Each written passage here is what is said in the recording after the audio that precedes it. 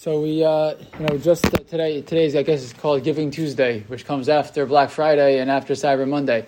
And these days, Black Friday, Cyber Monday, these are, very much associated with, getting ready for non-Jewish holidays. What they're all about. And I think it begs the question, because certainly, many of us get used to making use of these sales, etc., which is fine. You can do that. If anything, it's, people have young kids, grandchildren, etc., and they want to get them gifts for Chanukah, so it's a great time to buy them gifts for Chanukah too. And it raises the question, our gift giving that we do during Chanukah, how much is this really just a and doing what the non-Jews do? They give gifts during their Yantif during this time of year, so we do the same thing. So how does that work? Why is that not the case? Because the truth is, it's not the case. It's certainly a minhag to give gifts to children. It actually goes way back before before Christianity existed. Certainly much farther back. So where does it come from, and why is it not a problem? So number one, there's a big discussion in the Achronim whether there's a mitzvah simcha on Chanukah. The Rambam writes, when in Hilchos Chanukah, because of the whole story that happened in Chanukah, Hitkino Chacham Mishabosra Ador, Shiushmonas Hayam Ha'ilu Shetchilasam Yadel Chamisha Ve'esim Bekislev Yemei Simcha V'Halal. He used the language of Simcha. The Abnei Yeshva, the Yam Shel Shlomo, believe that the Rambam believes there's a mitzvah Simcha during Chanukah. And what does the Rambam write in other areas when it comes to the mitzvah of Simcha? That to be the mitzvah of Simcha on a Yantif is to be Sameach Anashim Karaylo, Nashim Karaylo, and Banav Benosav Karaylo. Men, women, and children, each one in their own way.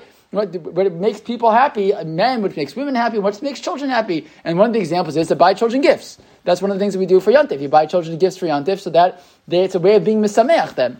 So if that's true, then the question of B'chukosen lo selichu kind of falls aside. B'chukosen lo selichu typically only exists, you violate that Isser, if one, you're doing something which is related to an actual, something that they do for their service of Avodah Zarah. This is not that. You're buying, you're doing this for the purpose of misamech a child, Mrs. Simcha on a Yantif, or it has no logical reason. And this does have a logical reason. Again, it's there to enhance the Yantif for our children. But there are a couple other reasons that are given for this minhag, totally separate from that. The Belzer Rebbe writes that the halacha is that when it comes to Neres Chanukah, you're supposed to sell the shirt off your back. Right? As opposed to most mitzvahs, you're not supposed to, you're not supposed to give more than 20% of your net worth for a mitzvah.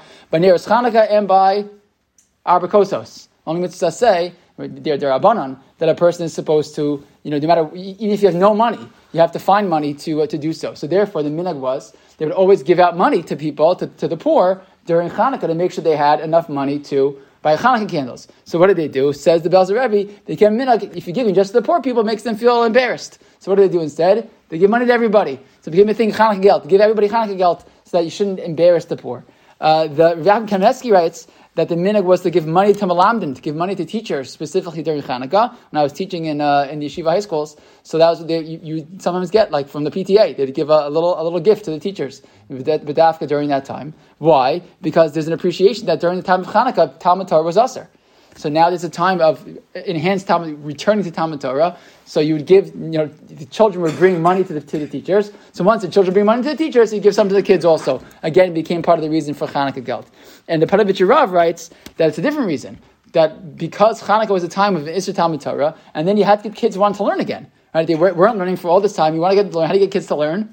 Raffles, prizes, money. That's what you do to get kids to learn. We do it to this very day, parent child learning. It's the way to get kids to come. You fill the room because of raffles and prizes and all that kind of stuff. And so there's no more important time to be giving children, gifts as a way of, getting them to be excited for learning than in Chanukah. And therefore, that's where these, any of these, and probably all of these are reasons that we continue this minhag of giving children gifts during Chanukah. So it has nothing to do with it has nothing to do with the fact that other religions give gifts during their holidays. But I think it's a good idea that we should tell the children the reason why we're giving them the gifts. We're not giving them so they don't feel left out when they see commercials for toys, for other holidays. They should know the reason they're getting them as part of the Simchas Yantiv, as part of this idea of getting ourselves back into the learning, which is what Chanukah really celebrates. So in that sense, that way we're able to mekayim our own minhag, which is really our minhag all along, and also to let our children know the reason for the minhag is always the right way to mekayim minhagim like this.